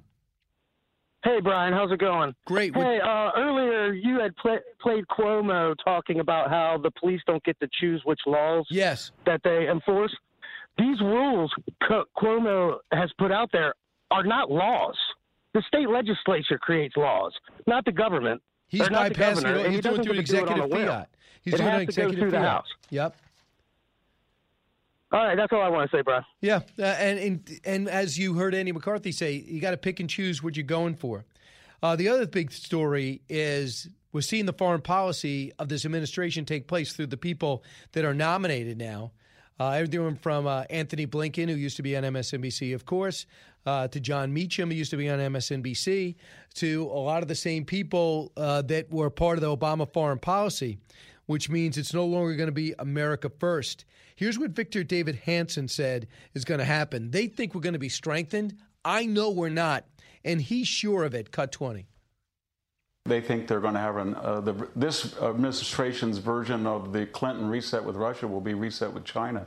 And, you mentioned Europe, and every time we get into a left-wing or Democratic administration, they get giddy, to use your word, because, we're going to be friends and we're going to have our allies in Europe again because, we believe in climate change and we open borders and we're statism and big government and we don't believe in the Second Amendment. We have all these commonalities, and then it doesn't work after 3 months because basically Europe is not armed and they're energy independent, and there's Germany, and that means that they're terrified of Vladimir Putin, they're terrified of the Chinese, and they're resentful that they have to depend on our military readiness to protect them. That would be great if that wasn't 100% true. What I hope is the European military started melding and merging plans and protections and defense systems. Not that we'll ever leave NATO, but they got to be learned to protect themselves, at least hold the line until we get there. And I love one of the greatest things the president did is found out about this natural gas pipeline and be able to say, stop it. Don't ask us to protect you while you have your energy supplied by Russia. If they shut off the spigot in the winter, they basically brought your country to its knees. We have natural gas. Let us give it to you. And guess who's the biggest offender? The one that's the most vulnerable, Germany. We're going to take a time out and come back and take some more of your calls and also have a chance to look at where the president goes from here. Mark Thiessen gave him great advice yesterday. I hope he takes it as the president continues to fight. One thing that the Wall Street Journal says he was saying is Americans really respect somebody that will fight. They certainly have respect for this president. At least 74 million do, and expect him to do just that. You're listening to the Brian Kilmeade Show. Politics, current events, and news that affects you. Brian's got a lot more to say. Stay with Brian Kilmeade. A radio show like no other. It's Brian Kilmeade. Go and win a victory in Georgia, and do it by looking forward. Say to the people of Georgia, I'm coming back in 4 years. And if the Democrats get control of the Senate, they're going to get rid of the filibuster. They're going to pass all the most radical legislation that they possibly can. They're going to they're going to pack the Supreme Court and undo all my judicial nominations. They're going to pack the Senate, make it harder for us to take back the Senate. And so they're going to do stuff that I won't be able to undo in 4 years. I'm going to make this Biden year as a brief interregnum between 2 Trump terms, but you've got to protect our progress so I can come back and move us forward. All right. I think that's great advice, and I think Mark Thiessen has spoken to the president. And the president's really ticked off. He feels like it's been taken from him, but he also understands the reality. Let's go real quick. Ryan online. Hey, Ryan. Yeah, I just wanted to say that so what chance does President Trump have in 2024 if this really is election fraud? Right. I mean, they got to straighten it out, number one. Number two is there's not going to be a pandemic that's going to allow this mail-in voting. They got to push back to real dates, a real voting date or the vicinity. I mean, why isn't they do a debate? One debate's done and all of a sudden everyone's voting. Either push back the debates to August or push back the voting date till September, but make November 3rd or November 5th the real day. And make it a real reason for an absentee vote. That'll change immediately. And also think cracking down on these different states will be huge and putting pressure on these governors to get it right. And just pointing out and embarrassing these states like Florida was embarrassed. And they finally fixed it. That's what I'm hoping, Ryan. And that's why the president protesting really helps more than just him. Let's find out if there's more to know. More to know. Hey, this is a great idea. Ken Jennings, he used to be a quiet guy, but now he's their greatest champion ever, and he's getting the first chance to guest host Jeopardy! The game show will resume production next Monday. His episodes will air January 11th, and we know that Alex Trebek did some right around Christmas. We'll get a chance to see that. Ken Jennings, I think, would be a good choice. I know somebody else, George Stephanopoulos, is among the many who want to do it. Who in your mind now, obviously Ken Jennings would be a good choice, at least temporarily. Is there anybody that sticks out in your mind that you would love to see be the permanent host? Tom Brady. I don't think he played well Monday, and I think he's got to do something else full-time because he needs to get out of the house, obviously. Interesting. Next, Al Roker returned to the Today Show Monday morning after surgery for prostate cancer. His doctor said everything looks very favorable. People love this guy. I remember him on Channel 4. Now he lost a lot of weight, bikes to work every day, so he wants to send that important message. Hey, what about Al Roker for Jeopardy? Even if it's one of those. Can we take it slow, Pete? He's just getting back to the Today Show. I understand that, but when he's back in full swing, that would be good. Okay. Then I'd be all for that. Snapchat has unveiled a spotlight. Its answer to TikTok. It's unveiled Spotlight. That's its answer to TikTok. I should read that right. As an incentive for context creators and average users to submit their snaps for consideration, Snapchat will distribute $1 million each day to those who make the most entertaining Spotlight snaps. Good. If you want to TikTok out, beat TikTok at TikTok's game. How many times have I said that? I have never said that, but still, don't correct me. No, but what is going to be your first Snapchat or TikTok video when you eventually do it? The hustle. The 1976 craze that I have not let go of. The electric slide? Don't know it. Okay. Don't know it. It's too complicated. Next, 6 in 10 Americans are dialing back this year's Thanksgiving Day plans because of the pandemic, cutting guest lists, canceling travels, or scrapping turkey dinner altogether. This, according to Axios, for the first time in our poll, more than half Americans say they're likely to take a first-generation COVID vaccine as soon as it's available. College-educated and white Americans and Democrats are driving the trend. I will also take it for sure. You guys? Yeah, here's my question now. If you had would you be more hesitant with a 2-dose one, or you're just good no matter which one as long as it gets the FDA approval? You get it to me, and I can go to clubs again at 2 in the morning and then pay off the bouncer to get me in so I have to sit outside and freeze to death. Those are the days that I miss. And then how did you get past those bouncers? Like, what was your game to get? I left my wallet inside last week. Can I ask the guy, can I check for it? And he goes for it every time. And then I don't pay for the coat check because I never have singles. So I walk around with my down jacket. I've never have fortunate experiences there. Hey, thanks so much for listening, everyone. This is the Brian Kilmeade Show. Go to briankilmeade.com if you ever miss it. You could always check it out on Spotify, on iTunes, on iHeart. And, of course, you could always see it online, briankilmeade.com, and watch it on Fox Nation. Listen to the all-new Bret Baier podcast featuring Common Ground, in-depth talks with lawmakers from opposite sides of the aisle, along with all your Bret Baier favorites like his all-star panel and much more. Available now at foxnewspodcasts.com or wherever you get your podcasts. Listen to the show ad-free on Fox News Podcast Plus, on Apple Podcast, Amazon Music with your Prime membership, or subscribe wherever you get your podcasts.